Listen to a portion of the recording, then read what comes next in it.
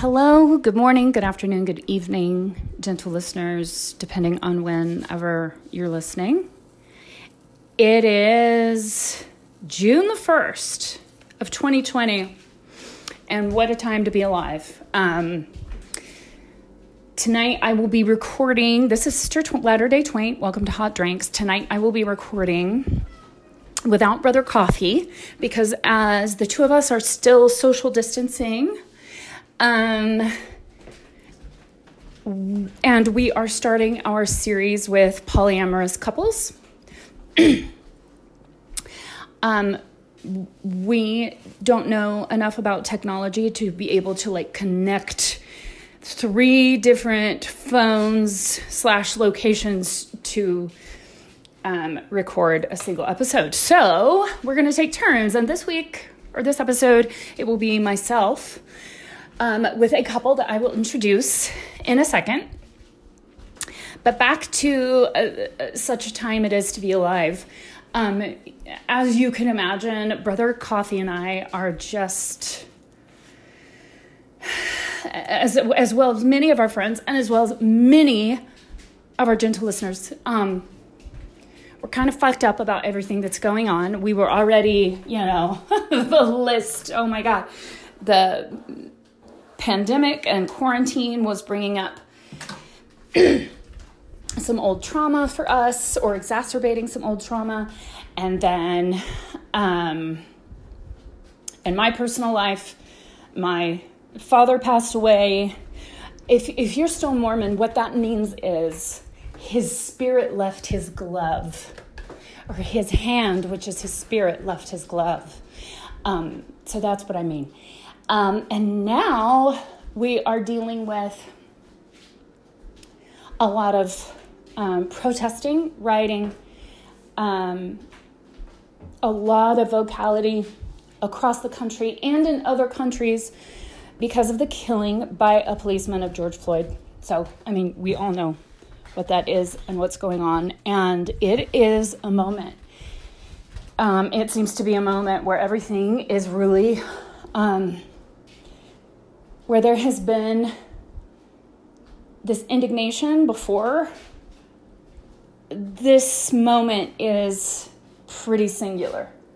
It's kind of huge. And without getting into too many details, because we want to get on with the episode, of course, I will just kind of leave it at that. But in Salt Lake City, I will mention, we had a Mormon white man, show up to the first day of protesting with a bow and arrow and start shooting at protesters. And then his car was flipped and set on fire, and so was a police car, a cop car, flipped and set on fire. My urging would be to donate to legitimate organizations that are involved, that are directly involved in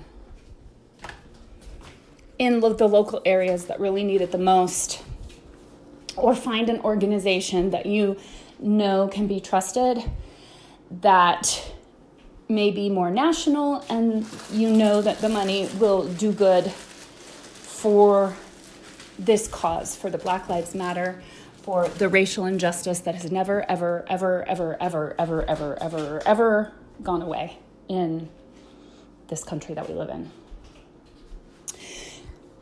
So, I guess you could say that is a bit of women's work. And if you're tuning in for the first time because you heard we were doing a series on polyamory and kind of wanted to see what this whole podcast was all about, Hot Drinks is a podcast where we talk about being ex-Mormon, and we talk about how everything in our lives, even as ex-Mormons, is informed by the fact that we were raised in a cult. And so that means we talk about sex or lack thereof, or, the trauma involved wherein we talk about our foray into drinking and maybe trying some recreational substances. And we talk about how we were raising our kids. Brother Coffee and I are both single parents. Brother Coffee is my Jack host. Oh my God. My co-host. I am Latter-day Twain. Those are our pseudonyms. And we start out every episode with what we used to call housekeeping, and now we call it women's work because it's more accurate. Housekeeping is for women. So other than the, completely singular moment in global history that we're experiencing right now, it is the start of Pride Month. And a lot of Pride activities will be done online. I saw that there's a 30-day thing for June for people who identify in the LGBTQ spectrum. And there's one thing they'll do post online every day for the month of June. My favorite thing is when people say to offer your support, send them money or send them a gift card for their favorite coffee shop or something like that, because that's just a tangible something that they can really hold on to in their hands and take advantage of. So Pride Month, and I have one more week of pandemic unemployment, and then I'm going to apply for an extension. Brother Coffee has gone back to work. I believe that they are in full swing. So I'm sure we'll hear more about that when he records the next episode with the next couple in line. With that, I am going to take a break, and then I'll bring in our guests. They are a married couple named Adam and Eve, and we're going to hear all about the journey of Adam and Eve, the ex-Mormon couple who have now either opened up their marriage or they're polyamorous, or, whatever verbiage they use. Verbiage. We will find out soon. So hang in there. We'll be right back.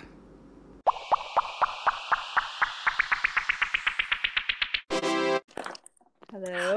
Hello. Is this Eve? It worked. How's it going? Isn't that crazy that it works? It's kind of magic. I'm very impressed. I'm so excited. Amazing. So I hear the voice of Eve and I hear the voice of Adam in the background, as it should be. That's correct. So we have never met except for the pre-existence, which we don't remember because of the veil over our minds. So veil. So Adam and Eve, you are a couple that fill in the blank. Wow, great question. We are a couple that grew up traditionally and classically LDS along the Wasatch Front, and left the church a couple years ago. And as part of the reinvention of our lives, we decided to wade into the wonderful world of ethical non-monogamy. Wade into the wonderful world. Hang on, I want to write that down. Wade. Take notes. The wonderful world of got it. Okay, so I would like, if you don't mind, to hear right off the bat. I would like to hear from Eve, and I'd like to hear from Adam. I want to hear just your basic background. You don't have to share any details that you don't want to. Great. What in a nutshell, what your upbringing was like, how you met, how many kids you have, that kind of thing. Fantastic. Okay, cool. I'll start. Okay. I mean, Adam gave us the very quick synopsis of this. I grew up in a very just traditional LDS family. My parents are lovely, wonderful people who are still married after many years. I grew up with 3 siblings and myself, so 4 of us, and I had a lovely childhood. I have absolutely no complaints about my upbringing, and I feel like my parents did a great job encouraging us to set goals and accomplish our dreams. My mom always made sure we knew made sure that we knew to go to college. They were very awesome, cool people. I met Adam when I was the very mature age of 14. Oh, no. We knew immediately that we should be married. Wow. We did not. We were friends for a very long time, and he went on a mission. I went to college. He came back. We got married. We have 3 children, and yeah, I don't know. What are their age range? What's the age range of your children? They're fairly young children. They are 3 children under the age of 10. So, wow. Okay. Yes. And you've been married for how long about? It's going to be 15 years coming up. I was 20. Was I 20? Yeah. It's very young. I was 20 when we got married. So you guys gave yourself a few years before you started having kids. Was that an intentional? Yes. Yeah, it was. We after we left the Wasatch Front to go to graduate school, and during that time, many of the LDS people in our similar situation were having kids, but I've always been pretty fiscally responsible, and so realized that waiting to have kids would be in our best interest, both financially, and we really wanted to have some time in our marriage to get to know one another and form a relationship between the 2 of us. I'm really glad we did that, and that was even in our times of total Orthodox belief. We were, quote, slow to have kids. That's you guys are kind of the exception. Yeah.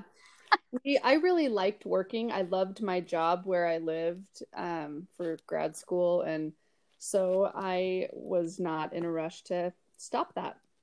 And I grew up, similarly. Obviously, Eve and I went to the same high school, so we grew up along the Wasatch Front in the same area.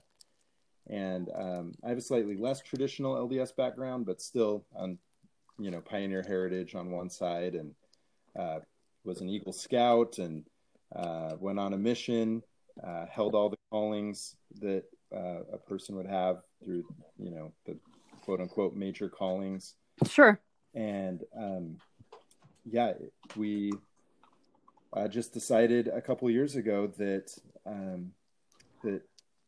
we were for all the reasons that so many of us have already discovered, that the thing that broke my shelf was I just couldn't abide the church's position on same-sex marriage. It was untenable for me. Right. And one of our daughters asked me during the passing of the sacrament one day, she looked at the men on the stand and the boys blessing the sacrament, the boys passing the sacrament. And she was 5 at the time. And she looked at me and said, "Well, Dad, why did God love you enough to make you a boy, but not me?" And that was kind of the end. Whoa! If a 5-year-old can call out the bullshit, it's hard to get past. And this was 2 years ago. Yeah, this was 2 years ago. And so that all of this sort of was happening at the same time. My position on same-sex marriage and not being able to abide the church's position on that. And then our daughter's reading of the patriarchy at that age, along with, as we know we're going to talk about, along with our dysfunctional sexual life, and our we were just like, this is not happening anymore. So I want to go back to one thing, if you don't mind elaborating a little bit, Adam, what you mean by your upbringing wasn't quite as traditional. Like, what specifically? Give me an example of what you mean by that. Sure. So I was raised by a single mom, and I'm an only child. So that is huge. Both of those things. So those two things just, we went to a high school that is 99% LDS, where almost everyone, is their parents are married and they have, 2 to 13 siblings. And so being a child of a single mom and having being an only child, I felt that growing up. I couldn't even sit through Father's Day sacrament lessons because it was just too much. And other than that, like say the Father's Day thing, were there moments where you felt intentionally or even unintentionally ostracized because of your unconventional family? No, I want to give, I have grace and gratitude for the ward I grew up in and the men in that ward who put their arm around me and gave me opportunities to, go and do father son kind of things. So I never felt like I missed out, though the underlying sort of angst was there that I knew that I wasn't having the experience I was quote unquote supposed to have. Sure. And I had a lot of doubts about my ability to be a father and a lot of shame around my inability to operate the priesthood. And so those narratives were an insidious source of damage throughout my early years of marriage and parenthood. Oh yeah, I bet. And do you mind if asking, and if you don't want to share this detail, just say, I'd rather not. Were your parents divorced, or what was the single mom situation there? Yeah, my mom is a serial monogamist, as we in the non-monogamy community sometimes refer to. So she liked being married and would often find herself divorced. Okay. Interesting. So I don't know if you have listened to the episode where we talk with Brother Tian Come on My Face. Mm-hmm. But he has like 6 stepdads. Yeah. Similar story. Yeah. Also, the one and only man, because I have had 2 relationships since my divorce. One was a man, was with a man, and one was with a woman. The only man that I have dated since my divorce also had a similar situation. Several stepdads, but always kind of ended up finding himself that it was just he and mom. Right. Wow, that resonates deeply with me. Okay. Yeah, that is pretty much my I learned at a young age to distrust men and found their words and promises to be pretty hollow. And that was a challenge for sure. That's completely understandable. Wow. Okay. So there's some background. We laid a foundation. Right. A firm foundation. So, okay. So you've been married for 15 years. And so what's fascinating to me, because I've never been in a long-term relationship with someone who is of the same sexual orientation as myself. Yeah. So I was married for 13 years to a gay man. And then the guy that I dated, it was like a year and a half. And then the woman I dated was just 9 months. And I'm not bi romantic. I just like pussy. As do we. I feel you. But I did love that woman. I was in love with her, but I think that was kind of a singular moment for me. But what I'm getting at is, what's fascinating to me is that you were together for 13-ish years and pretty Mormon, right? Yes. Those 13 years. Yes. And not only in a 2-year time span have you decided to leave the religion of your upbringing, but also to just throw monogamy in the trash. Just right out the window. So So I want to hear the story and how that evolved. But one specific question I have right now in my mind is, what was the window of time between, okay, we're done with the Mormon Church and let's try opening up our marriage conversation? Good question. Yeah. I really very small window. I don't actually know the exact amount of time, but it basically, when we decided to leave the church, we sort of realized that that was going to pretty much explode our entire lives, that it was going to be fairly nuclear for our social life and our family life and all of that. So we basically sat down one night and said, you know, what do we want our lives to look like? We no longer are going to have the guilt and shame that religion brought. We're not going to have cultural narratives that define our marriage and our relationship and how we raise our children. And we're going to do this our way. And so along with leaving the church, we had been discussing for many years, just as more pillow talk sort of thing, the concept of non-monogamy. And so when we finally decided to leave and recraft our lives, non-monogamy was at the top of the list of things we wanted to add and experiment with as we started the new Marriage 2.0. Everything you just said and the way that you articulated it made me so hard. I am in awe.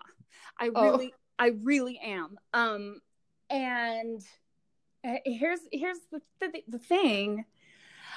I'll give you this blurb and then we'll take a break and come back and we'll get into the journey, like the meat of this, like the long, thick journey. Yeah. the hard, solid journey. And it'll just slap us in the face. But the little blurb I want to add is like, I am in this very odd space of, I think, and I feel like I know. I don't think I don't just think it. I feel like I know it, that monogamy is bullshit. And those couples who have maybe made it 40, 50, 60 years and they're monogamous, I don't believe that they are happy one whit. Yeah. There is not a long enough podcast to cover all of the feelings that I have around this topic. There's a wonderful documentary called Monogamish, produced by Dan Savage and Esther Perel. Yeah. I've heard of it. Yes. Like heroes of ours. And essentially Dan at one point articulates what you just did, that monogamy, if successful, is often a random accident. And the history and trail of monogamy is littered with a lot of broken relationships and unnecessary tears and sadness. And that the origins of monogamy are also problematic if we're talking about the patriarchy, about making sure that you know that your heir is actually of your seed, and it is largely around the control and ownership of women's sexuality. And that in tribal or less traditional cultures, non-monogamy was a significant part of their culture, and that it is only through the Judeo-Christian lens of, you know, the last couple thousand years that we have established monogamy as a norm. But in reality, it often is not the default of the human experience. And so... Right. AKA it is bullshit. Fucking duh. Oh my God, you are just speaking my language. And so this weird space that I'm in is where I realize that it doesn't work. Right. But I have never had an opportunity to be in a relationship long enough to establish the relationship first. Right. And then get to a place where we're like, okay, our monogamous lifestyle isn't working for one or both of us. What should we do? So what I'm trying to say in a nutshell is, like, I have never tried polyamory, and it scares the shit out of me, even though I believe that it's probably the the way to go. You know what I'm saying? Yes. Yeah. That's why we're like, we do actually understand. And, you know, this might be getting into the weeds a tidbit, but there is, you know, you just use the term polyamory, and that is such a ginormous term. I think that, I don't know, jump in here to save me. It's like an umbrella term, right? The biggest umbrella is ethical non-monogamy. Okay. That is the umbrella of umbrellas. And then there is a pretty quick branching point underneath that. And on one hand, you have polyamory, which we don't necessarily identify as. Okay. We are the other branch, more traditionally called swinging, though we don't love that term. We hate that term, but because it's cliche. Yeah. Well, and it's taboo. It brings up images of 1970s key parties. Key parties, yeah. Palm Springs cheetah print. Not the modern rendition of that. And we're no experts, or like, we're not trying to be some authoritarian position in the ethical non-monogamy space. But polyamory traditionally is defined by more committed, like long-term relationships. So where like maybe Eve and I would have a live-in girlfriend or boyfriend that lives with us, that we're committed as a triad or a throuple, and like that is our polyamorous relationship. Wait. Say that again. So, which part? There's a lot to learn here. The thing about having a live-in person, is that something you guys are into? No. Or no? We have never done that. And again, I feel like really, I want to be careful about giving specific terminology, a specific definition, because obviously everyone's relationship is so unique and special to them. Mm-hmm. But I think in general, polyamory has more to do with a committed relationship, whether that's in your own home or outside. If Adam and I each had, you know, boyfriends or girlfriends outside of our home, or people that lived in our home, that falls more within the umbrella of polyamory, where what we consider ourselves more of falls under the concept of swinging, which is more, what shall we say, recreational? It's dating. We date other couples, and we often have sex with them. But we are not looking for romance. We're looking for friendships and connections and fun, but we are not looking for an additional person to bring into our relationship. Okay. That's why I needed you to repeat that. Yeah. Does that make sense? Yes, complete sense. So we date, there are websites, and we can talk about more about this, but we find people who want those same things, and we date, we go on dates, and we flirt, and we text, and then through that process, we will sometimes just meet someone once and have a great night, and that's wonderful. And we have met people who have become absolutely dear lifelong friends, though we wouldn't say we are romantically involved with them in the way a polyamorous person might. Okay. So, yes, I'm getting your specific definition. So, where you're at right now, it's not about being in love with a bunch of people. Correct. And that's literally what polyamory means, right? Is poly meaning many, amorous meaning love. Right. So you're out to meet new people, to go on dates with people other than just yourselves and slap the uglies together. You got it. Basically. Got it. Okay. And I just, to put a pretty bow on that, I would say that if we've learned one thing through this process in this world we've waded into, is that things are constantly evolving and changing, and what we liked yesterday is not what we like today. And the concept of polyamory is not offensive to me in any way. And I think that it is entirely possible that down the road, if we met the right person, that we would be open to that. Yeah. But we haven't met that person. Which says to me that you guys have some pretty fucking great communication skills. And sex. Both of those things are true. And the piece, my final piece, my bow to this would be that just because we're swingers and not polyamorous doesn't mean the relationships we're forming with these people aren't intimate and meaningful and important to us. that it's not for us just about the sexual acts and the different configurations we can make, and all that is fun. Sitting down and going on these dates, the sex part only becomes meaningful and fun when a real connection has been reached, when we find something compelling and attractive and magnetic about the people we're with. It's not, putting notches on the bedpost and at least for us. And, definitely not for us. Connection is very important for us. Yeah. So those things, you could say there's a bit of a blurry line between the polyamory and the swinging, and maybe we live in between.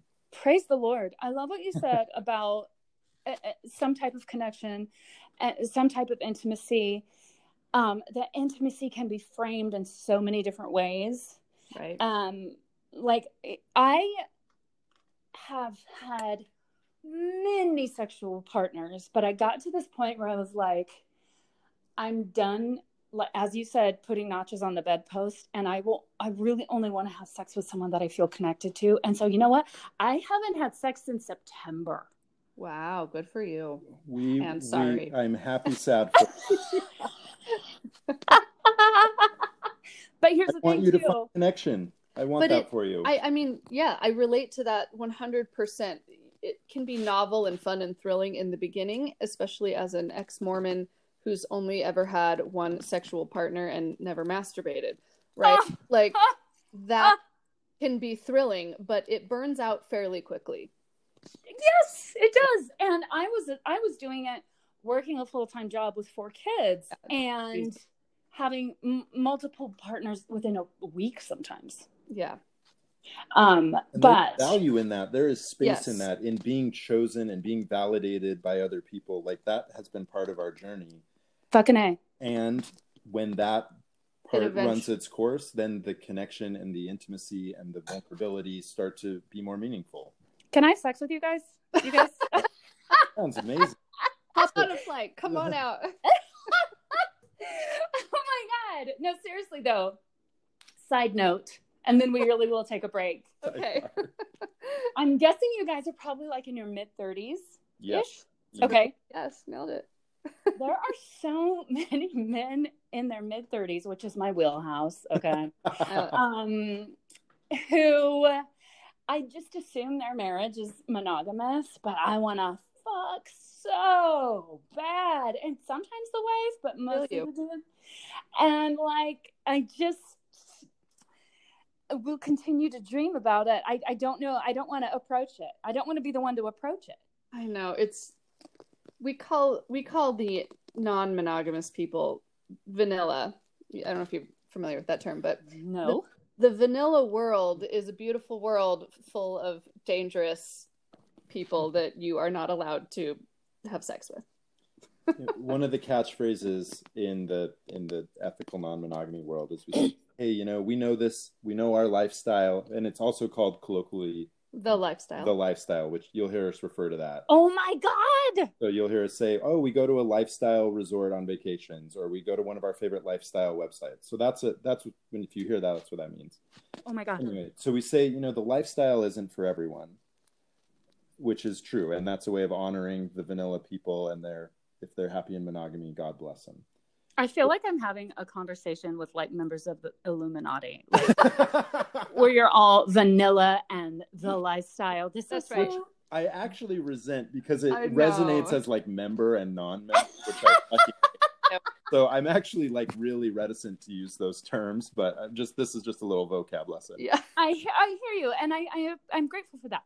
Okay, so let's take a break, and when we come back, before we jump into like the conversations that started this, I guess I do want to hear a little bit about, just a little bit more, because I do want to keep it to the ethical and non-monogamy as much as possible. But I do want to hear a little bit more about that old popular way of putting it, the shelf breaking. Like, oh, sure. To someone listening who has never been raised Mormon or religious, it kind of would sound to them like your transformation religiously happened overnight.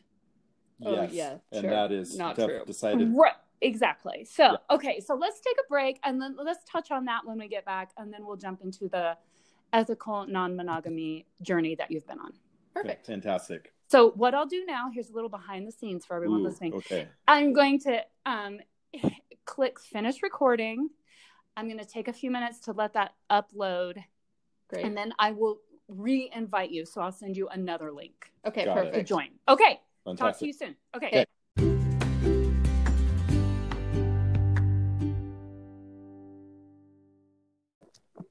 We're back. Welcome back. Woohoo. This has already been so exciting for me. You are delightful. Have you guys ever talked about this on a podcast before?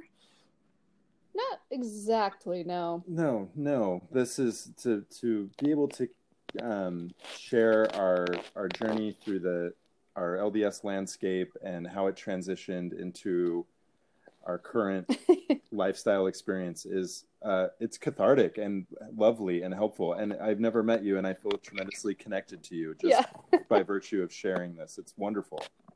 Oh, You know, I have kind of two thoughts. One reason that we wanted to do this, we're absolutely not out in the world to our, vanilla friends and such that this is something that we do, but is that we feel like this is a really beautiful way to live your life. And we're just very normal people. We're parents, we have jobs, we have, friends, and we just want to be good advocates for this thing that we think is a really beautiful way to live. And so it felt important for us to do this. Well, and I mean, ironically, to put it in a familiar frame, like, this has blessed our life. We are benefits of this. And like, now I finally found something I'm willing to go door to door talking about. Like this is actually proselyting for. That's amazing. That's amazing. Yes? I don't know what I was going to say. Oh, okay. Carry on. What's funny to me is I have a dear friend who is in a monogamous relationship and they're not happy. Right.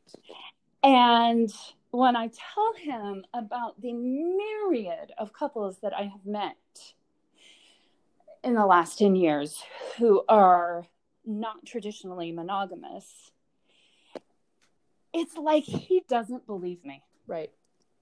He's like, shut the fuck up. And then he's like, gets to this point where he's like, I believe you. I don't think you're lying to me, but I cannot wrap my head around it. Right. And this is someone who can't even talk to his wife about people he might find attractive that are not her. Right. Scares the shit out of them. So and it's just there's so couples are just like all over the place. And I love that our resident therapist, Philip Seymour Hoffman. Yes. She says that 10 years ago, all of her clients were monogamous. All of her married clients were monogamous, and now only about half of them. Wow. That's amazing. Yeah. And, something really amazing about the people that we have met in this space, while we may not want to bring every single one of those people home, we have never met a single individual or a couple that have not been just wonderful, amazing, open-minded, lovely people.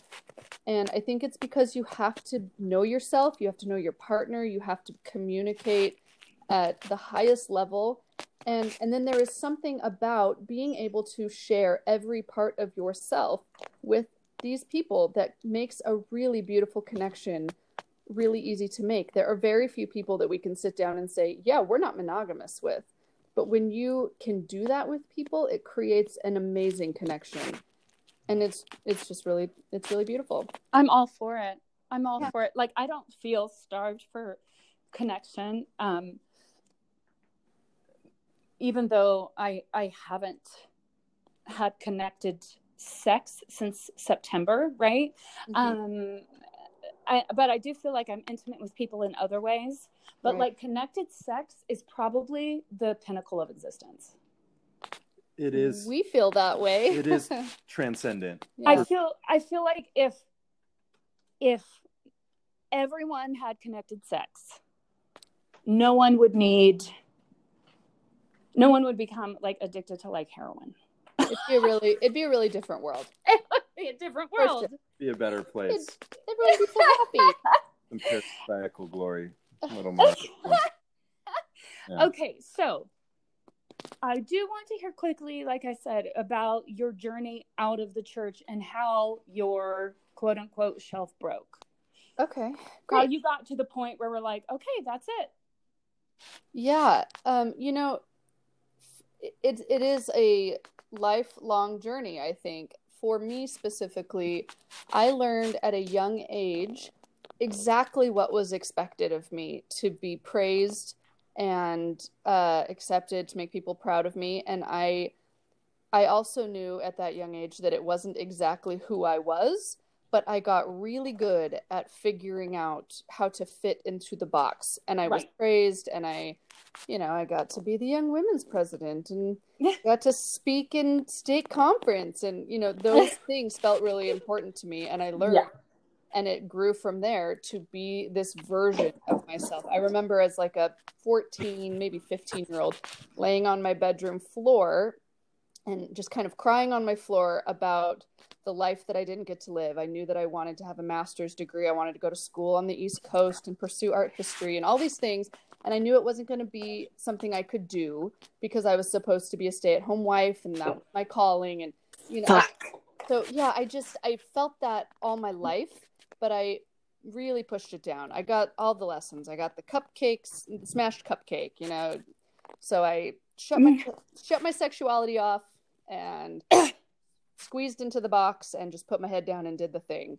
So, fast forward to several years ago, we've always had real struggles with the church's stance on LGBTQ plus people. We've always had real struggles with the patriarchy and women's place in the church. And then as I started to finally dive in, once I started to feel like my shelf couldn't handle it anymore, and so I decided I needed to delve into the history and see if I actually truly believed it or not, I very quickly, within days of that, realized it wasn't real. And I was done a little bit before Adam was. He kept going to church for a little bit after I think the first bravest thing that I ever did in my life, and I was to tell him that I couldn't do it anymore. That was the first time in my life that I felt like I actually spoke my truth for myself. Holy shit. And so let me ask really quickly, was that like a conversation that involved tears or? Yes. Okay. I was terrified and shaking, and he was amazing and wonderful. And I'm sure it wasn't a surprise to him. He'd, been there through the whole process, and he'd been going through his own process as well. But to actually say the words first, I'd been waiting for probably over a year, honestly, or maybe years. I don't know. It? For him to leave first. Oh, I'm sorry. Oh. I had just been waiting for him and just hoping that someday he would get sick of it and be done, so that I could just say, oh, sure. Okay. Yeah, let's be done. And be the just easygoing, affable wife. And so for me to be done first and to finally, for the first time, speak my truth was very terrifying and very rewarding, because he was amazing and understanding and lovely as he is. God damn, I need to have sex with your husband. I'm probably going to say that a few more times. And I'm sure when Brother Coffee listens to this, he'll be saying it to himself as well. He loves straight men. We've already talked about this. Oh, okay. I was feeling like I had my thoughts together pretty well, and I'm suddenly feeling very flushed and just home by myself. It's just going to be you and I for the rest of the recording. Fantastic. No, but really quick, I want to ask. So, okay, how long ago was that when you had that first tearful, terrifying conversation? About 3 years ago, probably. Okay. And okay, so, and just to recap, because I have ADHD and I've had 2 glasses of wine. As you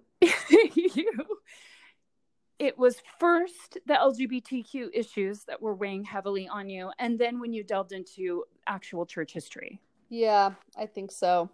Okay. Also, that was like also women. You know, when Kate Kelly was excommunicated, that was a real serious blow for me. Didn't they excommunicate her by like email or something? Oh God, probably. Yeah. Yeah. So yeah, I have a friend who's more of an acquaintance, and one of those friends that you interact with more on social media than you ever have really in real life, although Sure. you've seen each other in real life. And I think I sent her the CES letter about 3 years ago. Yep. And that was the nail in the coffin. And I didn't know I was doing that. Yeah. I was thrilled. Yeah. You know. I think the CES letter was probably the nail in my coffin as well. It's, yeah, I read through that during one of my son's baseball games, probably 6-7 years ago, when I had already left, and I just felt validated. You know, it just felt fucking validating. Yep. I think that my big fear that kept me around for a long time was, how on earth do you raise children in the world without the church to guide you? And I feel like I stayed for that. Like, I have to have this structure around me to raise my children with. Right. And one day, I actually think Adam said this, you know, that we realized, like, the church does not actually align with our values. We don't share the same values. And it just dawned on me that I had to leave for my children and, you know, not stay for them. And goddamn. And that was what I think gave me the courage finally to leave. And, you know, since leaving, I feel like I suddenly love being a mother in a whole new way. I love parenting is suddenly fun and cool and exciting, and instead of stressful and guilt-ridden and awful. So oh my God, I know you were saying exactly what is in my head. It's like when Dorothy in Wizard of Oz, when it's still black and white, and she meets the guy who ends up being the Wizard of Oz, and she says, "Why, it's like you can read what's inside of me." Anyways, so okay, so Adam. Yes. Okay, quick question, Adam. I'll ask you this question, and then I want to hear your journey out of the church.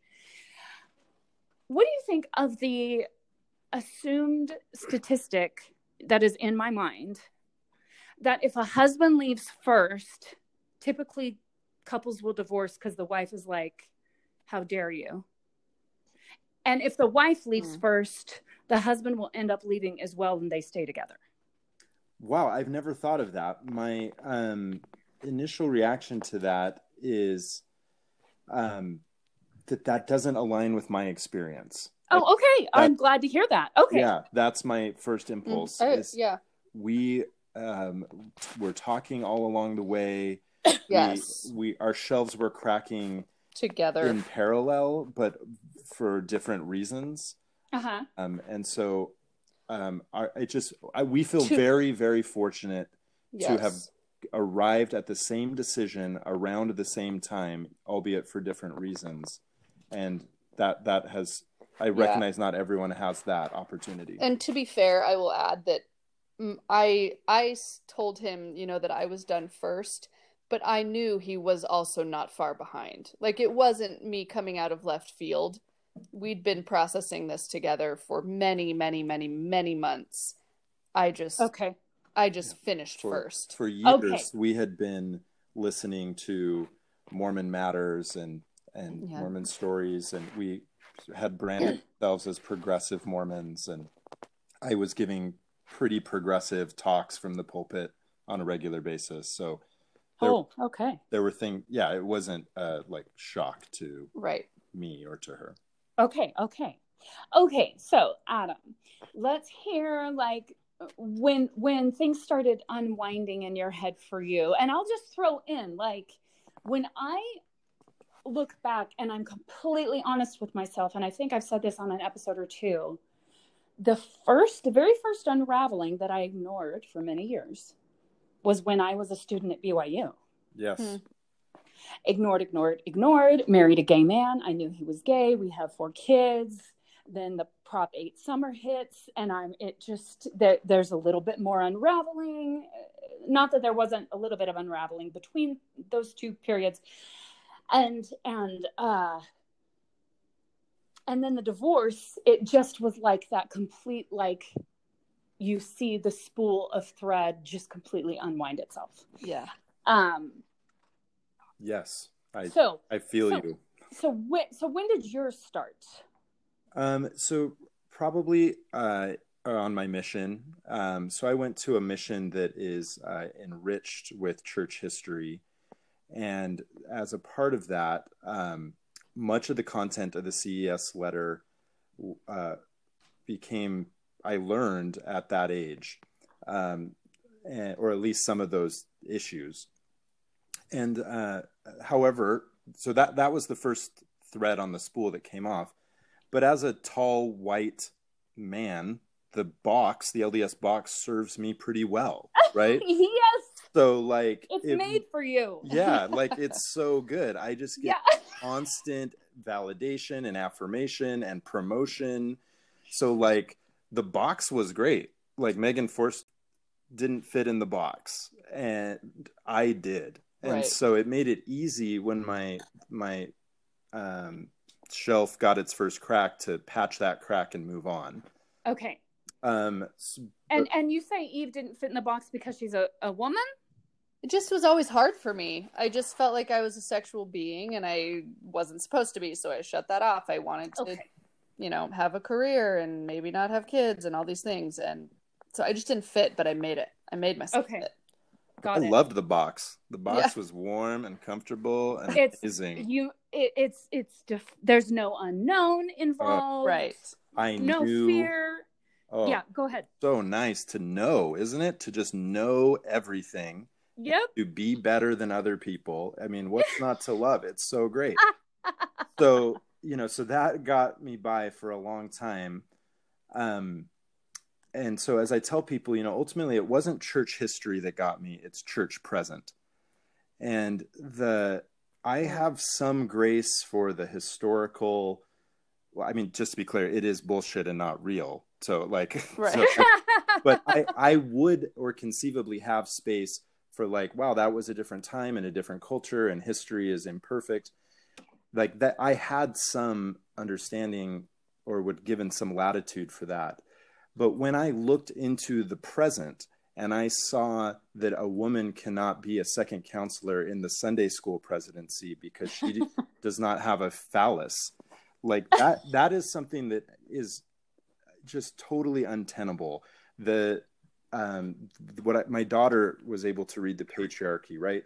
But ultimately what got me going was a few years ago, I held a considerable stake position and was asked to give a series of firesides about pornography. And I was like, cool, we're going to have a pornography fireside. How much porn are we going to watch? This is going to be great. And, the stake president was aghast. And I said, well, it sounds like what you actually want to talk about is healthy sexuality. And let's not talk about what we don't want. Let's not talk about porn. Let's talk about what we do want. Anyway, I set out on this exploration of the Bible and of the scriptures. I'm a highly analytical person, lots of spreadsheets, lots of research. And I set out from a position of faith to demonstrate to the youth why the church's position on pornography or same-sex marriage was correct. And long story short, there is no scriptural substantiation for that position. And so it made me wonder, what else was there not scriptural substantiation for? And it turns out there's none for the word of wisdom, none for our position on sexuality. These major tenets of our faith are actually the interpretations of old white wealthy men along the Wasatch Front. And then listening to the This American Life episode where they talked about the interviews, the graphically sexual interviews with young women by bishops, then my shelf broke, because I said, that is a decision we are making now. Joseph Smith fucking all the 14-year-olds is deeply problematic. And in modern day, we are electing to let 50-year-old men sit alone with 12-year-old girls and ask them how and when and why they rub their clitoris. Right. That is... So Church Present broke my shelf. Okay. He's getting fired up there. Could you feel that? Sorry. Oh, I can feel so many things through the line right now. Like he was getting feisty. So, okay. Some clarifying questions. Oh, and I am tipsy as fuck. Excellent. So, when Eve came to you and she had that conversation and that tearful, really scary conversation with you, where were you at with all of that? Yeah, I was not shocked. I was so grateful that she told me and that she trusted me with her truth. And I was about 9 months from leaving. It was 9 months later that I went to the bishop and said it's over. Okay. So from a timeline, and I had already I'd had this awakening around what I was talking about, that there isn't scriptural support for so many of these positions. Yeah. And Can I interject? Please. I would add that he was sort of in the position, correct me if I'm wrong, that you wanted to stay to change it from the inside. Thank you. Oh, you were one of those. Yeah. Oh, that's cute. It was cute. It was awful. I hated it. I was making some progress, but it was a losing battle. Insurmountable task. Dude, like I think we all go through that at first. Yeah. And if I can make a non-monogamy correlation here, though, you know those couples who decide that they want to try non-monogamy, but they really just want to get divorced? Oh, yes. Yeah. Oh, my God. You're like, yeah. Scary. That is kind of what that is for me. Like, I'm going to try to change it from the inside. I want to affect change. I want to be that person. And I'm just like, even before we knew the church was worth over 100 billion American dollars, when people would say that, I would go, dear God, that's what you're doing is gaslighting yourself. Yeah. So true. Yeah. Yeah. But I tried to do it too. And I remember the Prop 8 summer and how I felt in the months thereafter. Mm-hmm. I felt like and I was, at the time I was teaching Relief Society 2 to 3 times a week. And I remember, because I couldn't help it, I would always teach the lessons with this tweak of, I'm going to change this from the inside. Yeah. It's an easy way I'll speak for myself. For me, it was a convenient way to let myself off the hook of making the hard decision to get divorced. Right. To leave the church. Yeah. Sorry. Yeah. Sticking with your analogy. Yes. With the analogy. Yeah. Exactly. Yeah, I was by saying that, I'm this progressive voice from the inside, going to affect change from the pulpit I have. That really was a defense against doing the thing that I knew I needed to do, that was the harder, scary thing, because the box was good to me. And so I want to ask, and answer however you guys want to, whether it's Eve or both of you, Eve or Adam, or both of you jumping in at the same time. Like, was that jumping into the unknown, jumping outside of your box, your comfortable thing that had parameters and a framework, was it scarier for you, Adam, or for Eve? Good question. I would say on 3. Should we answer that? 1, 2, 3. Adam. Yeah. Well, I had more to lose, so to speak. Okay. Yeah. I think for me, I say it felt almost more of like a coming home for me. Like it was very scary, because I was starting to become my real self for the first time, which was very scary, but I finally felt like I could finally be myself. So it felt like a relief. I was obviously terrified to tell my family and my friends. I didn't want anyone to know. I just thought I'd just do it by myself. It'd be great. Eve was, by leaving the church, stepping into an identity that had always been there, that had been sequestered. A little bit of, if you've read Untamed, this is a popular book in our house. Megan, yeah, I've been listening to it on Audible, and I'm several chapters in. Yes. So Eve always knew that it was supposed to be more beautiful than this, right? To use Glenna's word, whereas I didn't. So she was stepping into a long known but silenced truth, and I was creating a new identity for myself outside of Mormonism. But that leads to, because I desire structure and framework, and I felt a little adrift. We both did. Absolutely. We decided to have this Life Summit meeting where we took a pen and pad to our favorite restaurant and got a 4-hour babysitter, and we decided to write out the new tenets of our life and create a framework around which we would build the new phase of our life. Yep. And ethical non-monogamy was only one of those 4 or 5 pillars that we established. But it was a wonderful way to start over, create a new framework. And in many ways, because we did it that way, our jump into swinging was in many ways easier than other couples, because we just started life 2.0. Leaving the church was way, way, way scarier than becoming non-monogamous for us.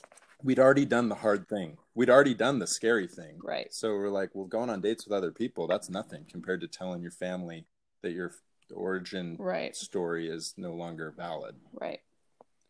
We knew that our relationship could withstand any weird or uncomfortable or, strange experience, and we could always change our mind. So that was a smooth and easy transition for us compared to leaving the church. Which makes complete sense to me on paper, because just with the caveat that, like I said earlier, I've never tried a non-monogamy thing with anyone. Just I've never really had the opportunity, Sure. And so you do the scariest thing of all, which is really, as I've said before, not just a faith crisis, it's an identity crisis. And then everything's up for grabs at that point. So the going out to dinner with the pad and paper and ethical non-monogamy being on that list was at what point after you left the church, Adam? Let's see that. Well, I hadn't left. So that conversation, that conversation happened in August, and I left in November. I forgot that. Because we're very nuanced Mormons. If you want, you want to hear some nuance or justification, depends how you view it.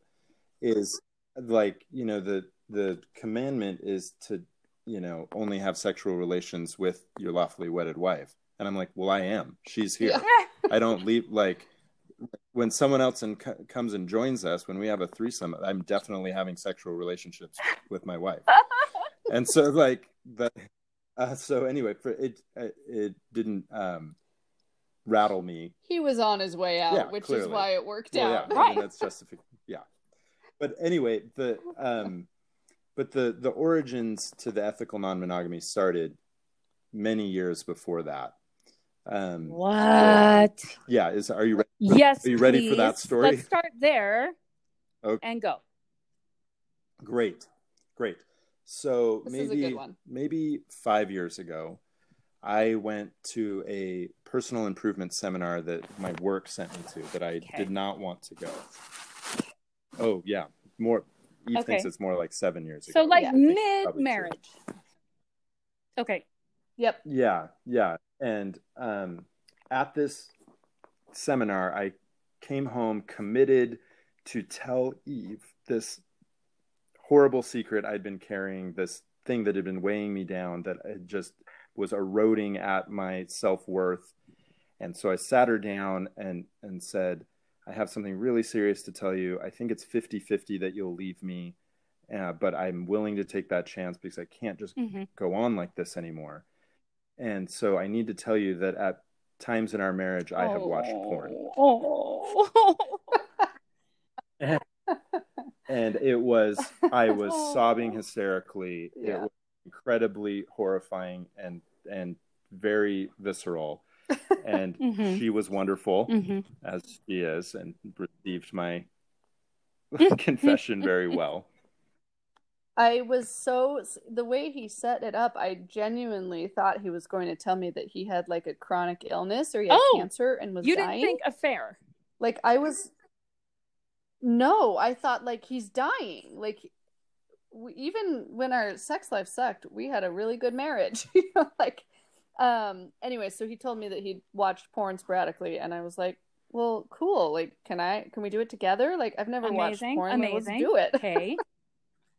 Which was great. So we looked for some quote unquote like female friendly porn or like couples porn, and God bless Pornhub.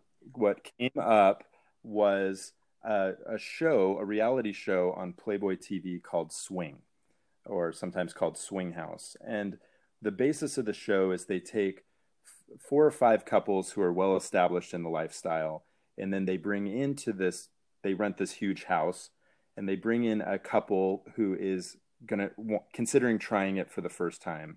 And they spend 24 hours getting to know each other and having their questions answered.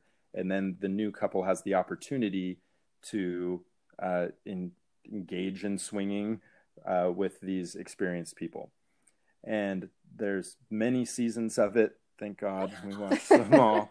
And so as we're watching this porn that Eve has committed to watch with me to try to enhance our very broken sex life at the time, at first we're kind of talking to each other like, wow, this is crazy. Gross, right? Super gross. He's hot, but that'd still be gross. I mean, we'd never consider anything like this. This is insane. Let's watch another one. Hurry. Let's watch 9 of them tonight. Okay. Quick question to interject and then continue. But what do you mean by broken sex life? Like, give me an idea of what that means. It means that I had absolutely 100% shut my entire sexuality down by the time I was, like 14 or whatever. So I had a ton of resentment. I had a ton, just very much duty-based sex life. I had a lot of trauma around being touched. I got really uncomfortable with the concept of enjoying sexual experiences. So we had not trauma in any sort of abuse. No, I'm sorry. Kind of yes, way. That's no, specific word. You're right. No, just reaction, negative reaction, or resentment or discomfort around being touched, and thought sex. I had good girl syndrome, essentially, right. That good girls don't do that, and then all of a sudden you get married and you're expected to. So I mean, I never had an orgasm. I mean, I don't think I ever had one. Our sex was very perfunctory, obligatory, infrequent. Yeah, I mean, tale as old as time, right? It's okay. Nothing and unique, so, really, two questions. How often would you have sex on average? And second question is, even though you had all these issues, Eve, was there anything about sex that you were into when you were actually having it? There were stretches, and I don't know what it was that would somehow relax in my brain. There were moments in our marriage, a handful of moments where I would really enjoy myself, or I would let my walls down and have a nice evening. I wanted to be sexual so badly. I wanted to just have wild and crazy and amazing connective sex, and I just did not know how to. And so, I mean, how often were we having sex? I mean, once every 10 days at best, sometimes months. Oh, really? I mean, yeah, in the good times, it was like once every 10 days. Do you agree? In the more traditional times, it was probably like a couple times a month. And in the good times means like for like 30 days while you're reading a romance novel. Right. If you like, I mean, it was bad. So we may have sex 3 times in 30 days, and then that's good. And then 3 sex times. 3 sex times. 3 sex times. 3 sex times over the next 150 days, as things would wax and wane. It was bad. And any of the times that we did have a fun night where I put on lingerie and I, went for it, whatever that meant at the time, I woke up the next day horrified and embarrassed and ashamed. And then, of course, after that, it would be many, many weeks before. So, Adam, when you would have sex with Eve, did she seem into it, or did she just kind of lay there? Like, what was your perception of her level of enjoyment? Yeah, this might be my Glennon Doyle Untamed moment where I was like, isn't it supposed to be more beautiful than this? Yeah. Like this is the alleged seminal event between 2 married people and this exchange of intimacy. And I was aware that it wasn't that. And I didn't have the language or the courage or the gumption to acknowledge it to myself. But there was distance. We were both very sad about it. Copulation, would there be any type of intimate moments, whether it was snuggling on the couch or did you kiss? Definitely, did you like to kiss or hold hands? Yes. One of my favorite things would be to come home from church, lay on the couch. We had no kids, and I'd lay down to watch golf. And she'd lay on my chest, and she'd fall asleep, and we'd just hold each other. We've always loved each other a lot. Yeah. We just didn't know how to have good sex. Okay, and so the in between sex, then there were moments of enjoying being physically close. And you never felt Eve oh no, he's going to want to have sex, and I don't want to. Okay. Oh no, I felt that all the time. So then what was where was your like unspoken boundary, or maybe spoken, but what was your boundary with physical, non-sexual intimacy in those times? I definitely was never comfortable with giving or receiving oral. I don't know much more. I mean, it was very much like, the lights are off. You're wearing your cover. But my question is like, covers on. What non-sexual moments did physical contact become uncomfortable for you because you thought it might lead to sex? Can I take a stab at that? Because I think I know. Yeah, making out. Yeah, like so. Massages. I would try to pick my spots, and so we'd be holding each other on the couch like I described, and then maybe I start kissing her neck and starting to rub my hand down her thigh and try to send those nonverbal cues, and in hopes that if you can't catch a fish if you don't cast your line, here I go, I'm going to try. And then she had gotten skillful in body language, where she would turn or kind of put my hand more on her shoulder, and I would get the message. So then back to that dinner with the pen and paper. Is that still where you were, Eve, sexually? So how did you evolve from that? No. So we had been working on our sex life for several years by then. Working on in what way? Like going to therapy or? Yes. So a couple of things happened. I think that the number one most important seminal change was I discovered Jennifer Finlayson Fife. No, I don't know if you're familiar with her. She is a dream. She is a Mormon sex therapist. And I just saw her name on my Facebook page one day and looked her up, and we just absolutely dove into everything that she had. And we had previously very, very, maybe a few weeks before I found her, we'd had a conversation where we were both kind of like, are you happy with this part of our life, and we both clearly said no, and had started trying to come up with some ideas on how to start healing that part of our marriage. And then, I had a tender mercy, and I found Jennifer Fife. And so I started listening to every podcast she'd ever spoken on. I started taking her online courses. I went to a weekend retreat with a couple of girlfriends and spent a weekend with her.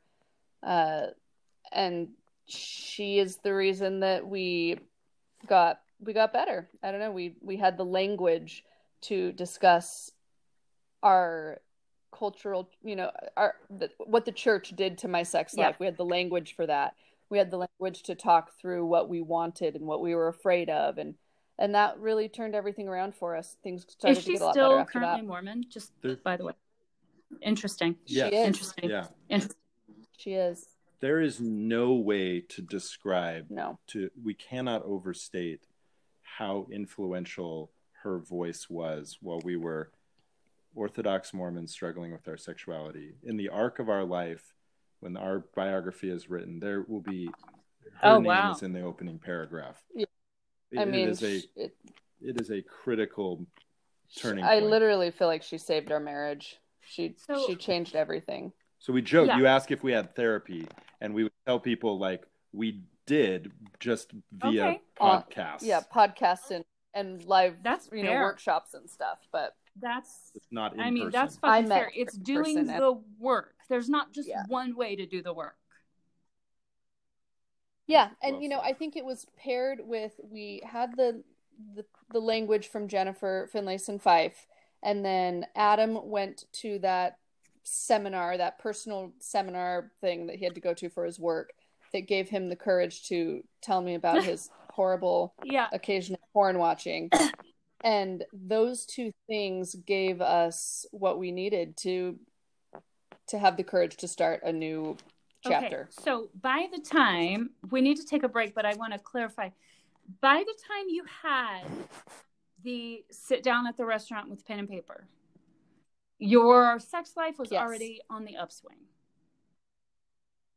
Yeah, I would say that was probably almost 4 years later. Yeah, we'd done a lot of work. 4 or 5 years later, we'd done a lot of work, like a lot of painful, slow-going work. Okay. And it had worked. Let's take a... So I would just say our sex life was like a 7 out of 10, maybe. 6 out of 10. 5 out of 10? At the dinner, at the dinner date. Yes. At the time of the dinner, we maybe had got it from a 1.5 up to a 6. 5.5 or 6. When that's all you know, it feels like a 10, I'm sure. Yeah. It felt pretty damn good. Let's take a break, and when we come back, we'll talk about where you went from there. Okay, be right back. Okay.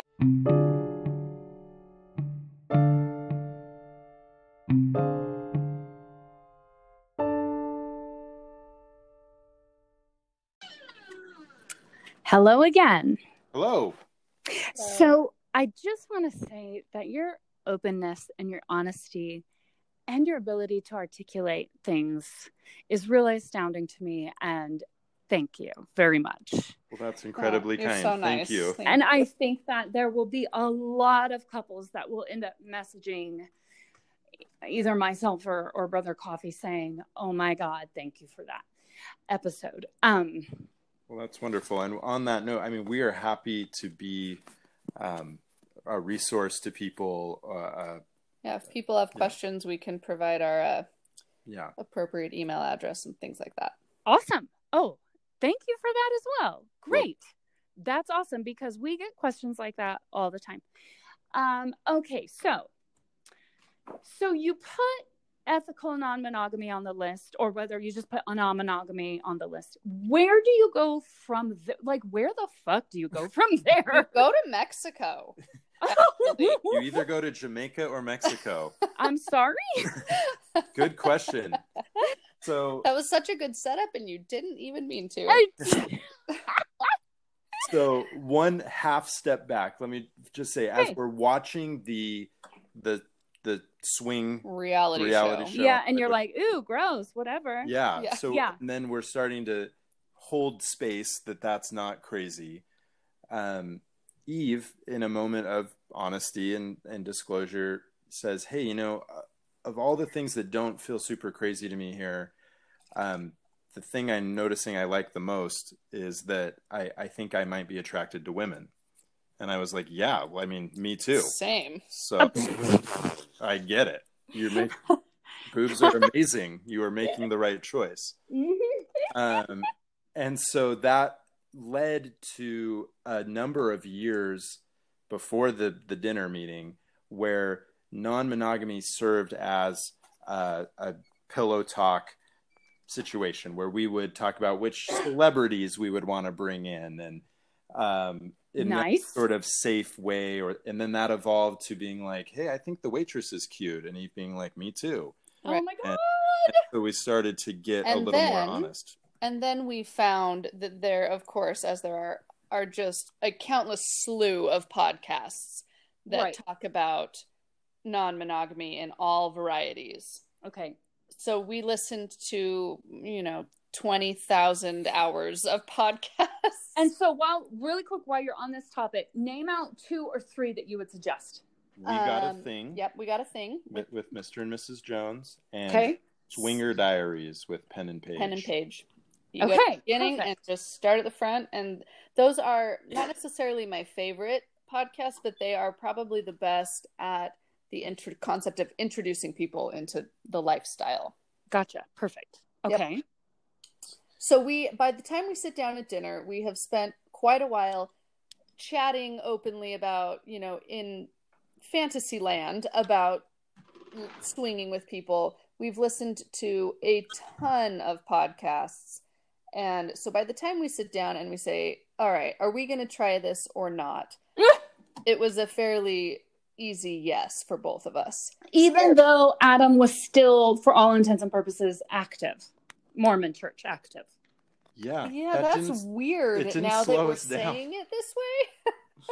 I forgot that part of it. But yeah, it didn't slow us down, which is, I think, proof that he was not actually still believing anything, but just trying to hold on to the, he had a lot of people really liked him in the church. He had a lot of validation, and I think it's hard to walk away from that. Like, that doesn't. I was reticent to give up my influence. Yeah. Well, and your identity, and and I would ask, his influence was positive. He was making a really positive influence for more open-minded, nuanced perspectives within Mormonism. So I appreciated his sticking with it. But yeah, it is funny when you say it that way. Yeah, I mean, I was still going. So we joke about Mexico and Jamaica. So let me close the loop on that. Yeah. Right. Oh my God, we just skimmed right over that. What the fuck? Yeah. So there are lifestyle resorts in the world that are dedicated exclusively to swingers. And one of them is called Desire in Cancun. There's 2. There's Desire Riviera Maya and Desire Pearl. And then the other is called Hedonism, which is in Negril, Jamaica. And so what we had known about this because we had been listening to these podcasts. So we knew about their existence. And when we sat down and said, okay, it's going to be on the table, let's give it a try, the decision we made was really, let's go to Desire. We're let's book a trip and kind of go and wade in, and we don't have to do anything. Let's just observe and watch and kind of dip our toes in a little bit and see what this is like. So that's the decision we made that night. We're like, let's just go to Desire and see what happens. Mm-hmm. So this conversation we're having is happening in August, and we book the trip for January.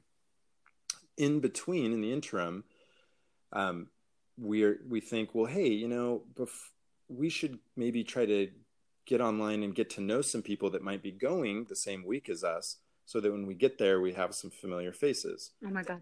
So there are, just like there's Match.com and OkCupid for monogamy, there are a number of websites, dating websites for people in the lifestyle. And so we made an account on Cassidy, and we posted our pictures, and we wrote our profile, and we put in all our things just like you would on any dating website.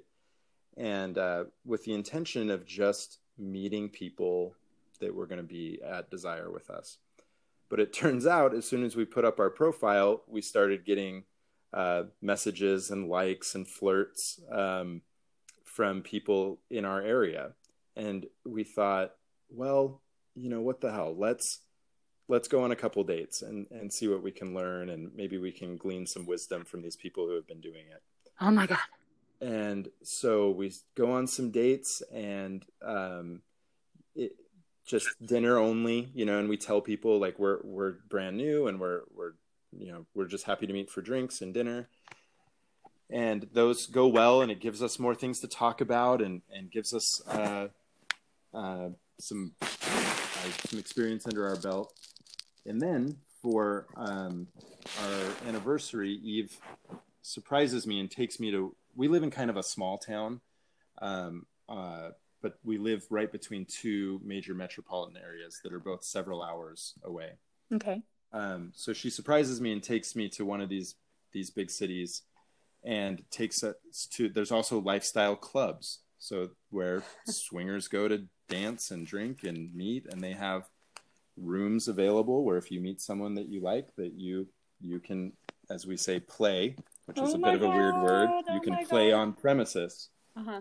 And so we go to the club, and we realize, this is one of the points we really want to make, that people in the lifestyle are just regular people. And you kind of alluded to it earlier with Dr. Seymour Hoffman, that we're everywhere. Swingers are everywhere. We are your non-Mormon swingers are everywhere. We are your nurses. We are your teachers. We are your firefighters. We are your grocery clerks. We're everywhere. So we go to this lifestyle club, and there's just regular people there, and it was really disarming in a good way. Mm-hmm. So that's a long way of connecting the dots to Mexico. We ended up not waiting until our January trip to dip our toes in, but went on some dates, met some people at the clubs, and eventually started fucking other people. Okay, and here we are, and here you are. So, okay, the first. What did you go to Mexico? Yes. And We've when since was that? been to Jamaica. They're both great. Okay. We went to Mexico in January of 2019. Oh, shit. Yeah. So not even a year and a half ago. Well, maybe almost a year and a half ago. Coming up on a year and a half ago. Yeah. And here's what I want to hear. I want to hear from both of you what your first experience was like sexually. Your first sexual experience was like with someone other than your spouse. Yeah. Well, we're making sure we're on the same page about what that means. I was making sure that I just whispered to him to make sure we were going to talk about the same thing. I would say I have the joy of getting to have two sexual experiences to every one of his. So not every woman in the lifestyle is bi, whatever, but damn near all of them. Okay. That's true. They just don't know it yet. It's fine. Right. Okay. So my first real experience was with a woman. It was a couple, but I started playing with her. Right. And that was, how does one explain what that was? English language lacks. There's not the right words. The adjectives. Yeah, I mean, it was just like everything else in the room. The two men were just sitting there, and we were like, yeah, you just stay over there for a little while, please. It was I don't know. This is how it was, because I have no words. It was amazing. Yes. It was just, everything else in the room went fuzzy, and I was so present, and I had this unbelievable experience with this lovely, fun, amazing woman, and it felt like it was just always supposed to be. It felt so right. And for me, it was startling. It's a little cliche, so I'm observing this, and I'm of course I love seeing my beautiful wife with another beautiful woman, right? That's sort of this classic frat boy way of thinking. So that, it was amazing for me. But what the real moment I remember I remember many things from that night, but one of the lasting memories was when I first saw her kiss the husband, because up to this point, I didn't know how I would actually feel in that moment, right? One of the questions we get a lot is like, what about jealousy? Oh, yeah. Right? Of course. And that's why I'm terrified. Yeah. Okay. It was really wonderful for me to see her with him and to feel the peace and the calm and the happiness for her. I felt nothing but joy for her. And I was so happy that experience I thought I would have, based on my podcast and all the talking we'd done about it, ended up being true.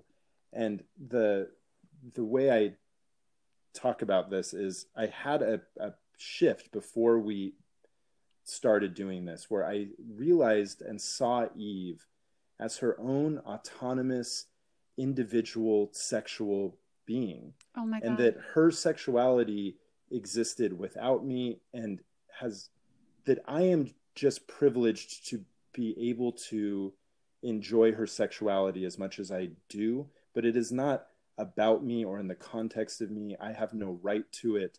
It is hers to do with as she pleases. Right. No, you don't have ownership over it. You don't have say. No. Right. No. Right. She is at choice every day about who she engages and gives access and involves in her sexuality. And I'm extremely grateful at how frequently and how generously it includes me. Oh my God. I recognize that it is to see it utilized in a context outside of me, and to see her as that autonomous sexual being was really, in a weird way, empowering for me. Oh my God. Because I realized and became even more in gratitude about how often we get to do that thing together. Jesus. And so that was that first night was really wonderful. It was great. And on many levels. And this is just too fucking good to be true. I feel like my phone's going to explode and kill me. Like I'm glad it's working for you. I'm just floored by the maturity of this all for you guys, and that there's the sense of autonomy being a thing in the first place. Right. You know what I mean? We took our preparation, if that's the right way to say it, really seriously. And like a temple prep class. Right. Good analogy. Exactly. Like, where you get just all the information that's not helpful. Right. And we engaged in the handshakes and when it then mattered we most. did the handshakes and the symbols. With the penis. Handshaking the penis. The penis symbols. They're the ones. God, I love handshaking a penis. Yeah, so I don't know. I think we just took our preparation really seriously, so that we were emotionally very ready when we finally went for it. And we were able to just have a really lovely experience. We're talking like it was fucking hot. Like yeah, right. Let's not get too poetic here. Like, it was lights. I mean, it was amazing. It was crazy. So, okay. So fun. All right. I'm like super turned on right now. So, okay. I want to talk about jealousy as a separate topic, but before we get to how you guys navigated that, I want to hear about Adam's first time being with someone else. Sure. Yeah. So same night. Okay. Right. So, I feel really lucky that this woman was a firecracker. She was confident, and I mean, she was a tiny person, but she was mighty in sexuality. Well, she was very confident. And even still, after a couple of years of doing this, I mean, you can't take all the Mormonism out of the boy. Like, I am, like extremely like consent conscious and very like slow to make a move. And like, I don't want to put anyone in an awkward situation. And so I needed her. That was in that night to be like, get over here, Adam. Like, this is about to be good for you. And so she, what brought the energy and the validation of me. She was very complimentary, and she just blew my mind in both like the sexual experience of it, but also, as I alluded to earlier, there was like dinner had gone so well earlier and we had connected and I felt drawn to her. I felt attracted to her. I had some level of caring about her. And so it was wonderful. And again, I had been to church on Sunday and would be going the next Sunday. And I was struck in the moment at how not wrong it was. That is what I remember. I was like, this is not what I was told growing up. I do not feel a darkness and an emptiness. I feel fulfilled and strong and connected and attractive. And I feel like a good person. Like it struck me that this was not wrong. Right. And so she says, Adam, get over here. Like, was it kind of like that? Yeah, God bless her. I mean, yeah, she and I spent a significant amount of time together, and then we were kind of like, well, I guess we should include those other people. I know exactly what you mean. And so we were like, all right, you guys can come over. So that's actually what happened. And so your first encounter was with this other woman then, Adam? Yes. And I mean, so it was the four of us. Her husband was there. Right. But yeah, that was my first moment. Okay. And did you both wake up the next morning and go, holy fuck? Or was it not as big of a deal the next morning as you thought it would be? I think Great it was question. a pretty big deal, but we also were like we were high-fiving big time. I love it. So I feel like I remember feeling surprised at what, like, it didn't feel like a big deal for me to be with her at all. It felt amazing. Mm-hmm. It did feel like a big deal for me to be with him. And I was much more in my head, and I had a far less positive experience with him. It wasn't bad, but right, that was a more impactful experience as far as like, whoa, that I just did that. That was a whoa. Right. When you had another dick in one of your holes. Yes, correct. Yeah. But we did still do some very serious high fives. We had never had better sex with each other. Oh, man. This is the high point. This is a really important takeaway. Yes. So listen to this point. The best part, absolute best part of being in this lifestyle for us has been that my sex life, mine and Adam's sex life, has absolutely gone through the, like, when we were like maybe a 6, we're at like a 15 now. Like, it is the best. And the more you have sex with other people, weirdly, the more fun it is to come home to your person, to your safe space, and to the place you trust and the place you have the most fun. And we've never looked back. This is an important point. Yeah. We've had threesomes, foursomes, fivesomes, sixsomes, moresomes, and the 50 best sexual experiences of our life are me and Eve together one-on-one. That there's without question of all those group sex experiences, but none of them would have been possible without venturing into the lifestyle and exploring our sexuality in this other context. And this first night was an example of that. We had a great time with that couple, and then we had an amazing like transcendent time together. So to answer your original question, yeah, we woke up in the morning like, whoa, fuck yeah, that was amazing. High fives.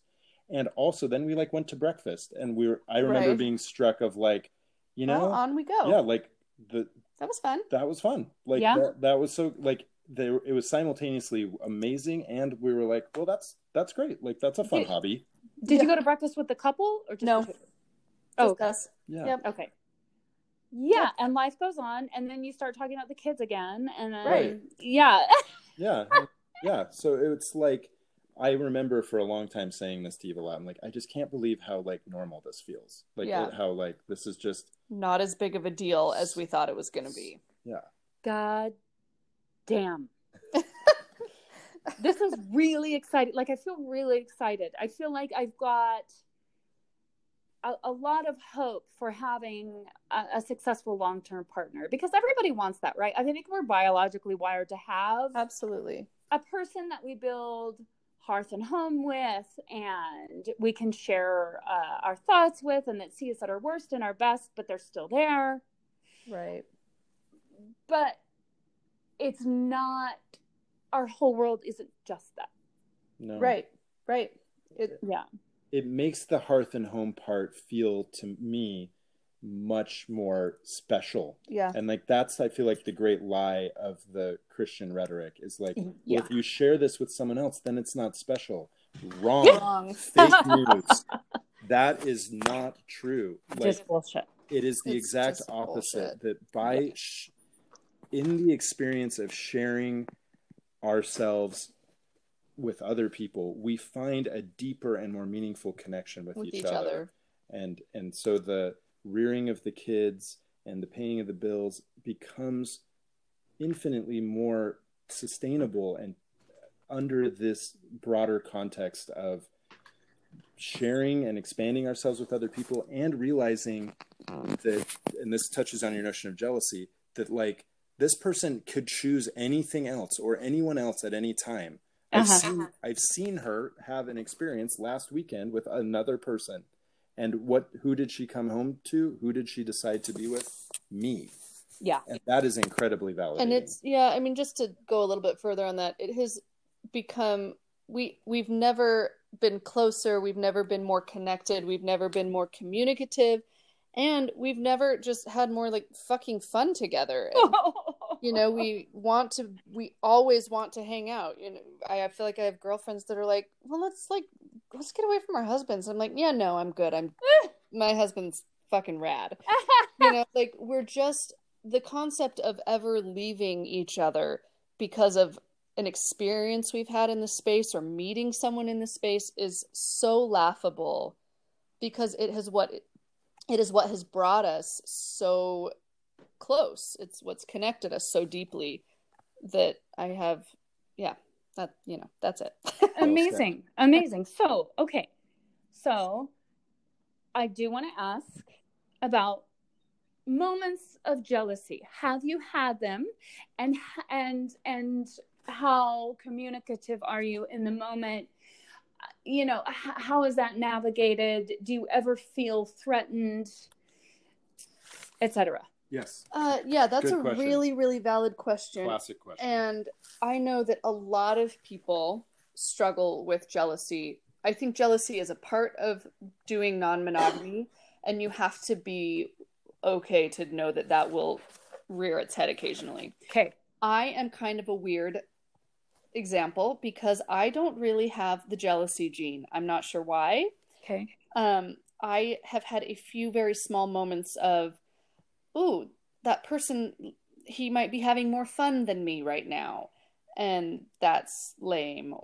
But I genuinely feel, I don't know. I don't feel jealous. So the cliche jealousy has not really been a thing for you. It has not been for me. There have been moments where I've had to check myself and then remind myself, like, no, this is what we want to do. This is fun. Okay. But it's been very small. So I'm going to let Adam answer that. He might have a little more to say. Okay. Yeah. So couple things. So to me, jealousy is based in fear. It is a fear-based emotion, largely around, I think my partner will leave me if she has sex with that woman or that man, right? And that fear, that level of insecurity, I honor that it exists in many relationships, and it exists, I guess, on some level in all of our hearts. We carry that fear, but it just doesn't have any merit. There's not, in our context, right. The notion that Eve is going to leave behind all that we have and all that we've built because someone with a bigger dick comes and gets her a good time is like ludicrous on its face and doesn't really even merit a rational discussion. It's just me needing to say like, wow, that guy's got a way bigger dick than me. Well, I hope, I'm like, damn, good for her. I hope she has a great time. Please. Something I will add, though, is that while I don't generally experience jealousy in the traditional sense, I sometimes feel the need to be extra connected to Adam. And often that presents itself not in the sexual sense because we're solid there. But will you come lay with me on the couch? Will you come put your arms around me? I want to just be close to you right now because for some reason, I'm feeling, after that experience, I'm feeling more distant from you than I want to be. But I think that for us, the general takeaway from any of those feelings that come, jealousy or insecurity, there's a lot of bodies involved in this. You can certainly have a body moment where you're not secure in that. Whatever it is that presents itself is just saying it out loud to your person. Like, oh, I'm noticing myself feeling insecure about my body right now. Like, can you just come be with me? Whether that's on a random day of the week or literally in the moment and with another couple and saying, I'm going to go spend a few minutes with my partner. Yeah. And just reconnecting with that person. Mm-hmm. That generally takes care of those, just acknowledging the feeling that you're having and communicating it. So I like how you said just, when you just saying the thing out loud that you need at the moment. This is a huge tool for us. Sometimes I think for most people's, there's the fear of saying the thing, and that fear is greater than when you just say the thing. Definitely, yes. And for us, saying the thing almost always dispels most of that thing's power. Amazing. Just getting it out and hearing the words of me saying to myself, hey, that guy's got a huge cock. Are you going to leave me for him? And then you say it and you're like, okay, yeah, no, I recognize you're not. Yeah. So just like getting it out. Yes.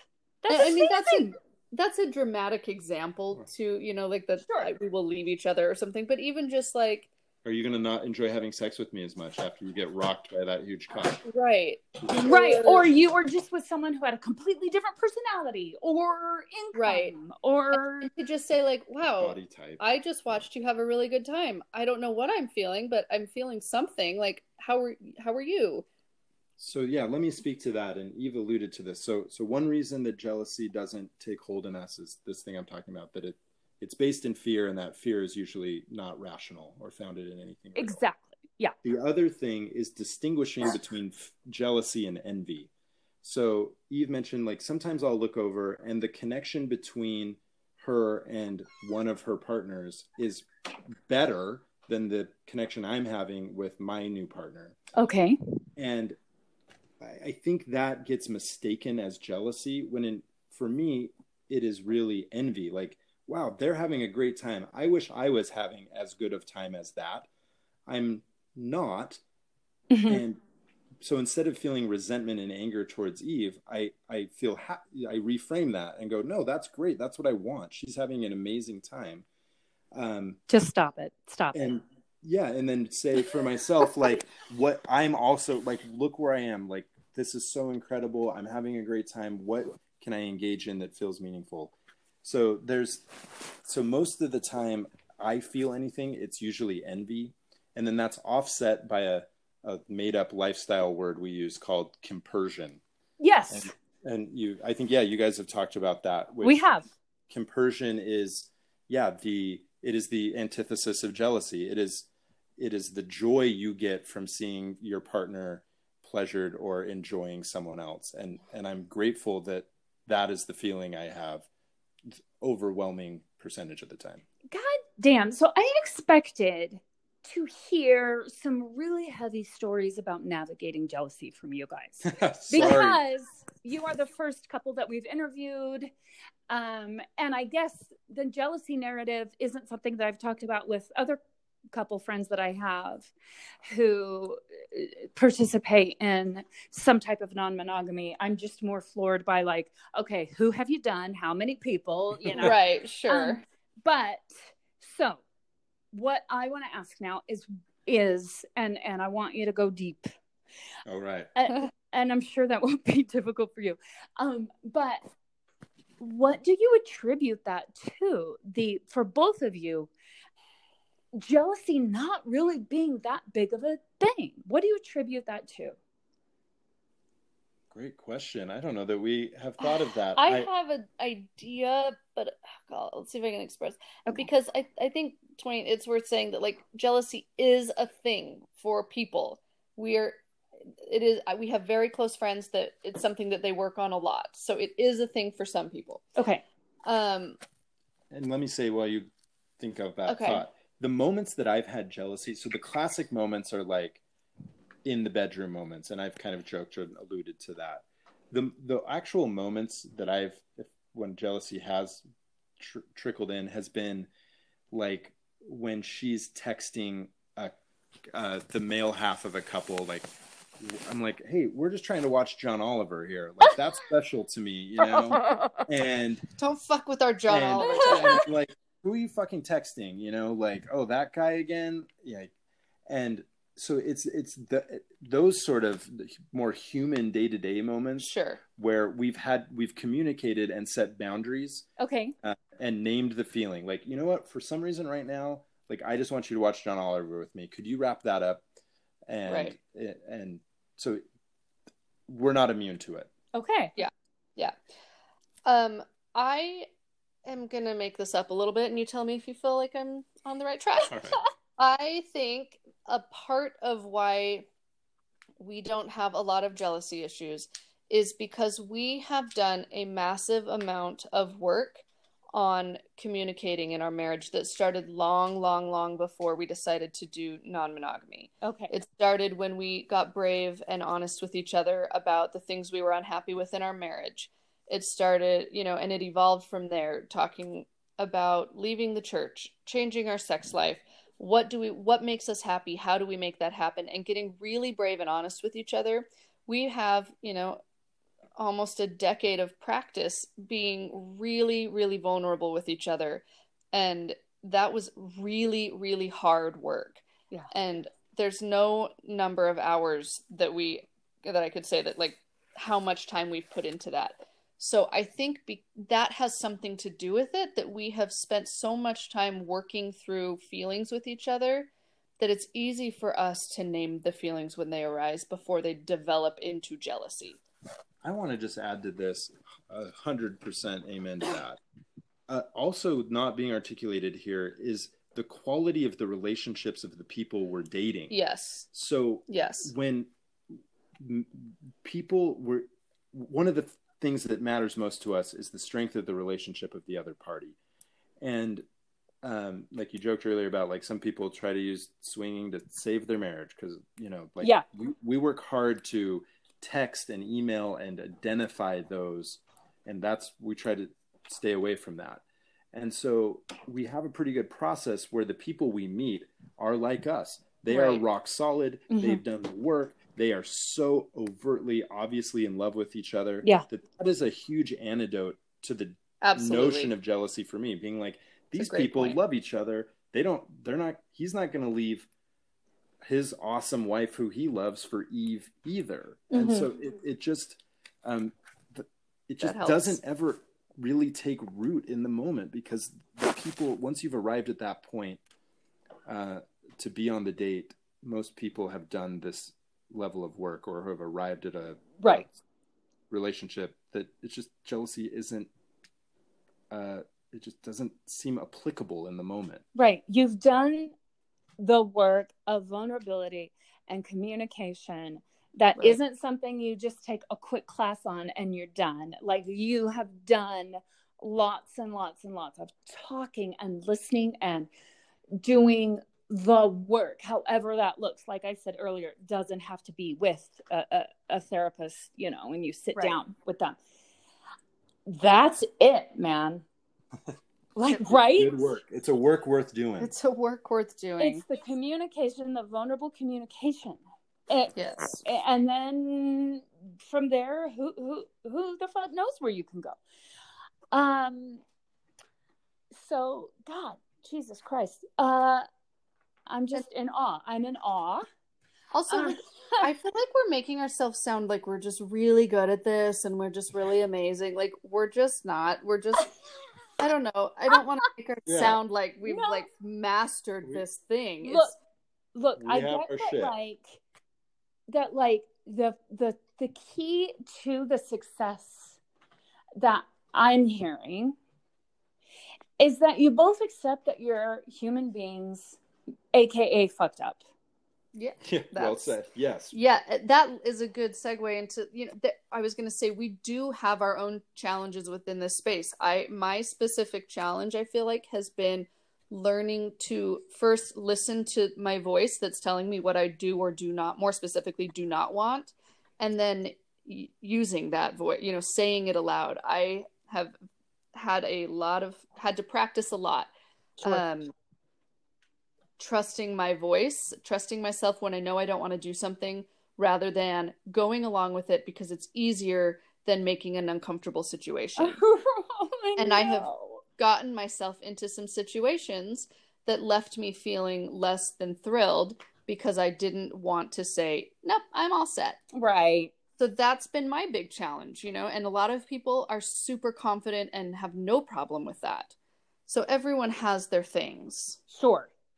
And I just want to say that if I'm giving you the impression that I'm putting you on a pedestal, which I am, because you are doing a thing that I have not done yet, in a really, it sounds like a really constructive way, that there are other people who will listen. There are gentle listeners who will listen, who won't have the same reactions I do.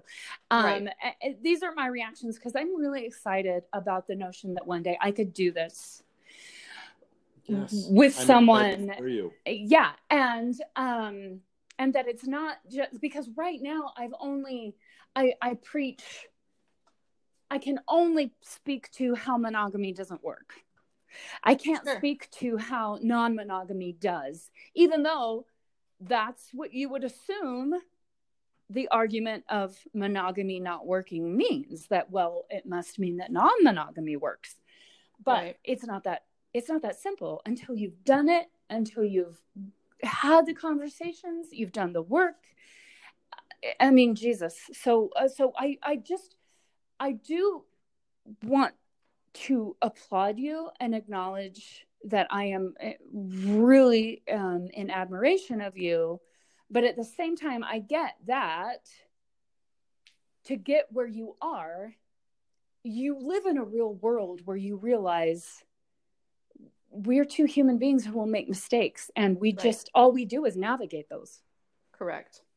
And it's the grace and the resilience with which we navigate the mistakes that, makes or breaks the whole journey. Because it's not going to be without its pitfalls. Right. And I think it's worth noting too, and forgive me if we've already said this, but I think it's important to note that this is a constantly evolving process. Our comfort level with things ebbs and flows on a almost daily basis. Mm-hmm. And so it is a lot of communication, and I don't want to say it's a lot of work because it's fun work and we love it and we aren't, but it does take time and mental energy because it's a constantly evolving thing. Like we talked about, consent is ongoing, and things, it's even within the moment, something that sounds great 5 minutes later might no longer sound great. And so it is something that is constantly evolving and changing, and that is, you have to be committed to it. Right. You both have to allow space for that reality. Yes. That fluidity. Correct. Yeah. So let's take another break, and then we'll come back for our last segment, and I will ask, is there anything else you want to include that I have not asked you about? And then we will do the 5 questions, but I don't want to do the 5 questions until you both feel like you have said or expressed or shared experiences that you had hoped to share. So we'll take a break, and then we'll come back with that. Is it Adam and Eve? It is. Hello. Oh my God. Amazing. Hey, we missed you. Okay. So I've kept you up late, but I don't want you to feel rushed. But if you want to quickly wrap up, then you kind of set the pace. But what other thoughts do you have left that you feel like you need to share to feel whole? Full, yeah. like completely full. So filled. Totally filled. I want to be filled. Okay. Filled up. Yeah. Okay. The final thought that I think I want to share is that something that has been really lovely for me in the lifestyle is I've been able to experiment with things that I would not have been brave enough to try on within particularly in my monogamous marriage. So I could step out into an experience with someone else and experiment with a kink or a fetish or a fantasy. And if I don't like it, I can just leave it there. And then if I like it, I can bring it home with us. And so it has really expanded the type and variety of sex that Adam and I have in really delightful ways. So yeah, cheers to that. I agree with that. The one thing I would add in conclusion is, again, yeah, I hope that we certainly didn't intend to come across too philosophical or transcendentalist or anything. No, I don't think you did. I don't think you did. Great. I just want to add that it's fucking hot. And fun. It is so just a good time. Like, it's not all about the sex for us, but like the sex part's pretty fucking great. And the things you can do with 3 or 4 or 5 other people, and the energy and the sound and the vibe in the room, to just be able to engage with safe, trusted people who are like-minded is like, there's a fucking rad hobby. There's just nothing else like it, So just on the totally physical, shallow side. Let's not forget that really important detail. There are good-looking people out there who want to get down. It is great. It's a good time. And we have genuinely made some of our like closest, best lifelong friends. They come over to our house. We have barbecues with the kids, and then we have weekends or weeks in Jamaica. So, Lord Jesus, it's just the best way to live. In Jesus' name we pray. So DJ and Kendrick, our Lord and Savior. Right. So quick advice for those people who might not be able to afford to go and get their start in another country, which feels great because it's in another country. They're safe. Yeah, it's a bit safer. So what advice do you have for those people who can't do that? Yeah, and you're right. Can be cost prohibitive, and that is a bummer. Yeah. The good news is there's freaky people in your neighborhood. I promise. Yes. Swear to God, I believe it. Hell yeah. So if there's a number of different websites. We live in the West, and so Cassidy with a K. Cassidy with a K, SLS. Yeah, which stands for Swing. It doesn't matter. It's just SLS.com. Adult Friend Finder. Yeah, Double Date Nation. These are all websites that if you make a profile, you will get a date. You will find a date. So okay, let's do a hypothetical. Okay. There is this guy that lives directly across the street from me. He's married. And he is fucking hot. Mm-hmm. Is there like a code word I could say to find out if they are non-monogamous? That's funny. There is like historically these cultural relics that if you have like flamingos in your front yard, you're upside down pineapples or that's fantastic. But if there's one that holds any merit, it's a black ring on your right ring finger, which we wear. I also think it's not universal by any means. It's not a perfect storm. I think you could go up to him though and say, "If I say Cassidy, what do you say?" Okay. I think that would do it. That would be a. Is there a thing that like single people would do or say or wear to let them know that they're down to play with couples? No, not with any universal. Okay. Like within the lifestyle, you mean? I mean, yeah. There's a lot of people on Tinder, who will say ethically, right. Ethically, but a lot of people will be like, "I'm married, my wife knows, interested Tinder for, sucks. So that can happen." But usually the safer way is one of these websites that does cost money. Mm-hmm. If you get a certification, which is good. So someone at the website verifies that you are you. Like does a screening or exactly. You have to send a picture of something specific with the date. Mm-hmm.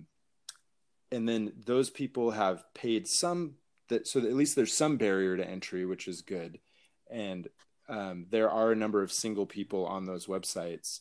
And the website's great. You have pictures and you get to control whether someone sees your face or not. And then you can release pictures of your face if you want to. Mm-hmm. There's also couples have validated other couples or single people to say, like, we met them, these people were great. And reviews. It creates a sense of safety rather than back in the day, like posting a Craigslist, and your address, and there's some safety issues and challenges with that. The websites are a great way to go. Doesn't Utah have its own specific website? Swingular, if you're in Utah. Oh, okay. Yeah.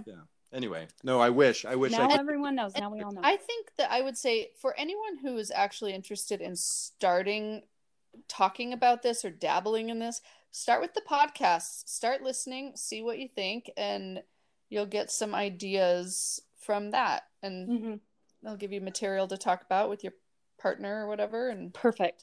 Yeah. I just think that law of attraction stuff, like whatever you're looking for is also looking for you.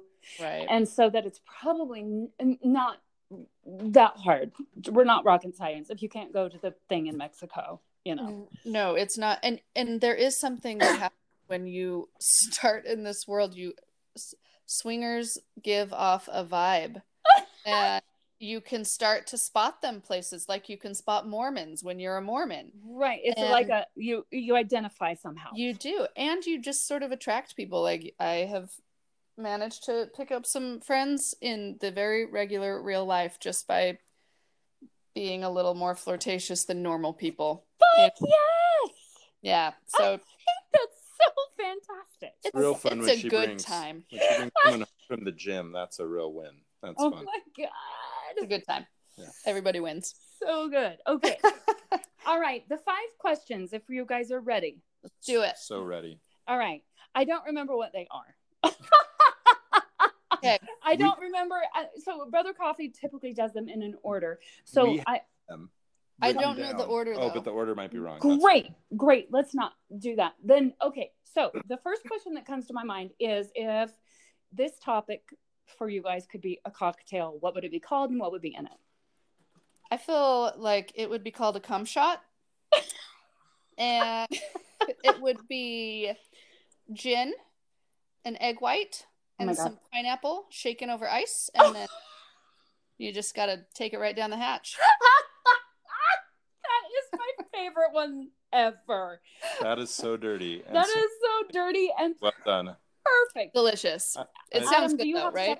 Do you have a separate cocktail, Adam? No, I'm not going to attempt That's great. No, I don't think you could top that. No. Okay. Next question. If you were one of the Golden Girls, which one would you be? I think I would go with Blanche, because I'm just kind of like the slutty, spicy one. Sexualized, flirty one. Yeah. Can you call Blanche slutty? Is that appropriate? Totally. Oh, yeah. Okay, great. I'm probably Dorothy. I've tried to keep it together. You might have picked up that he's the responsible one. He's always the designated driver. Oh, always. Always. Okay. Keep it moving in a positive direction. Okay. All right. Great. Well, God, you guys were fucking prepared for that one. Okay. So, the third question. What do you know to be true now? Such a good question. That's usually the final question, but just go ahead. No, great time for it.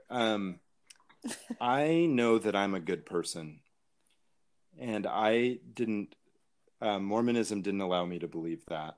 I spent an enormous amount of my bandwidth until a few years ago battling with what a terrible person I was. Wow. And now I know that I'm a good person, and that feels good. Yeah. Good one. What do I know to be true? All women are bisexual. They just might not know it yet. Right? Right! I really don't mean to, minimize people or anything, but I just really think that's true. I mean, we could talk for an hour about that. Cool, let's do it sometime. Yes, but I couldn't agree more. Oh my God. Okay. The fourth question. Mm-hmm. What do you want to ask me? I would like to ask you, Sister Twain, do you think you will ever not identify as ex-Mormon? Do you think you'll ever wake up and just not be disconnected from that narrative?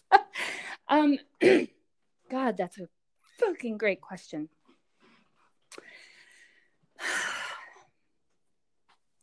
The quick knee-jerk answer is, God, I don't have any fucking idea. Yeah. That's fair. But if I think about it for a second, I could see possible scenarios where that would be true. If I, for one, move away from Salt Lake City, which, by the way, I love. Salt Lake City almost mirrors the progressive journey that I feel like I've gone through. Sure. But let's say one day I move away from Salt Lake City, which is totally possible, and probable. And give me a few years that far removed from Utah. Yeah. And I could see it happening. However, everywhere I've lived, I find the ex-Mormons. Yeah. They're everywhere. Isn't that something? And they're and I haven't lived a lot of places, obviously, since my leaving the church. But I just feel like no matter where I go, I'll find them.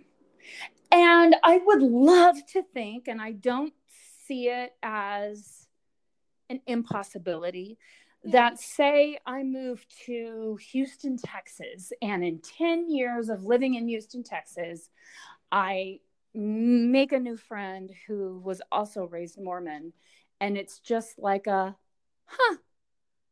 me too. And then we don't say anything else about it because neither of us feel the need to. That sounds nice to me. Right? What do like you think, Adam? I think I will. I have spoken with a number of people who are in their 60s now, who were Seventh-day Adventists or Jehovah's Witnesses, whose narratives really mirror ours pretty closely. And they have told me that they don't identify as an ex-Adventist or an ex-Witness anymore. And so I was moved by that and hold out hope that will be me one day. Bingo. I think I feel the same way. Holding out the hope that I'll feel that way one day. What were you going to say, Eve? Nothing. Just same. Oh, okay. Yeah. Gotcha. Agreed. And then there is a final question. There's a fifth question that I have not asked yet. Do you guys know what that is? Because I don't. It's something about, I don't know the exact words. If we were doing a different podcast. If you could speak on a different topic. Right. If you could speak on a different topic, and feel free to answer separately if you want. What could you easily do another episode about? Mine would be personal finance and appropriate retirement savings plans. Well, fuck. How sexy is that? You're gonna get emailed about that. The gentle listeners will definitely want to hit you up about that. Okay. I am less maybe like day drinking. An excellent. I think I'd be solid on that. So, okay, I have to interject that a couple of things. I don't know if I've talked about this on the episode. I'm sure I have. But you know how we are. We don't know what the fuck we've already talked about. Right. But I was in a grocery store a few months ago, and it was late at night, and I was just like, I need to get in and out. And a country song was playing on the PA system, which means just more incentive to get in and out of there as quickly as possible. And then the chorus of this country song jumped out at me, fell on me like a ton of bricks, because it went like this: you can't drink all day if you don't start in the morning. Yeah. And I was like, Praise. And suddenly you're a country fan. Testify. And then the second thing is I was you know what? I probably shouldn't say the second thing, which is weird. I don't ever really edit myself. Well done. But I'm just going to edit this time. Good So, okay, day drinking. I love it.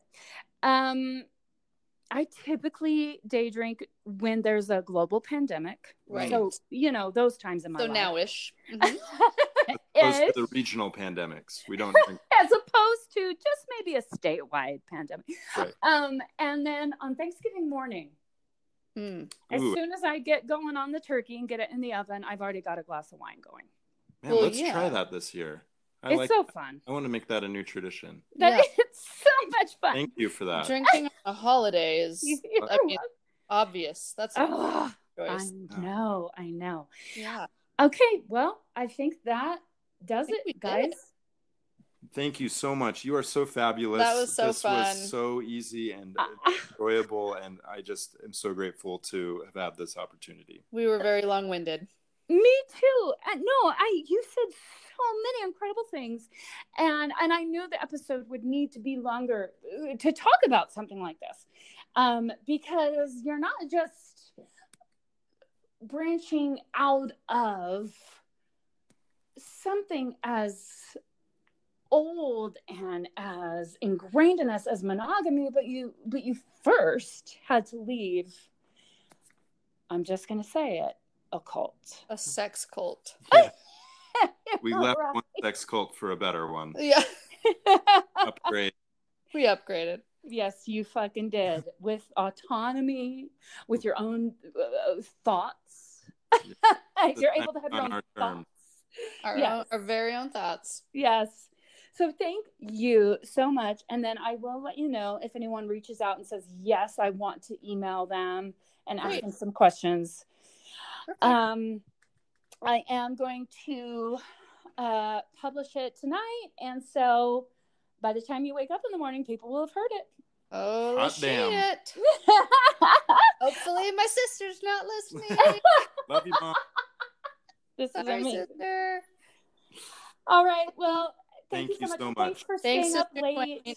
Yes, our pleasure. And I hope that one day we can meet face to face or yes, genital to genital, That's really the best way. I mean, it's just a nice way to meet people.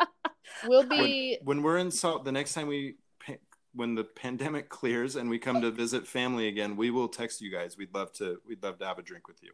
Awesome. Brother Coffee and I are a pretty good time. I believe don't doubt it. We really work really well together. All right. Thank you. Take care. Thanks. Good night. All right. Be in touch. Bye-bye. Bye.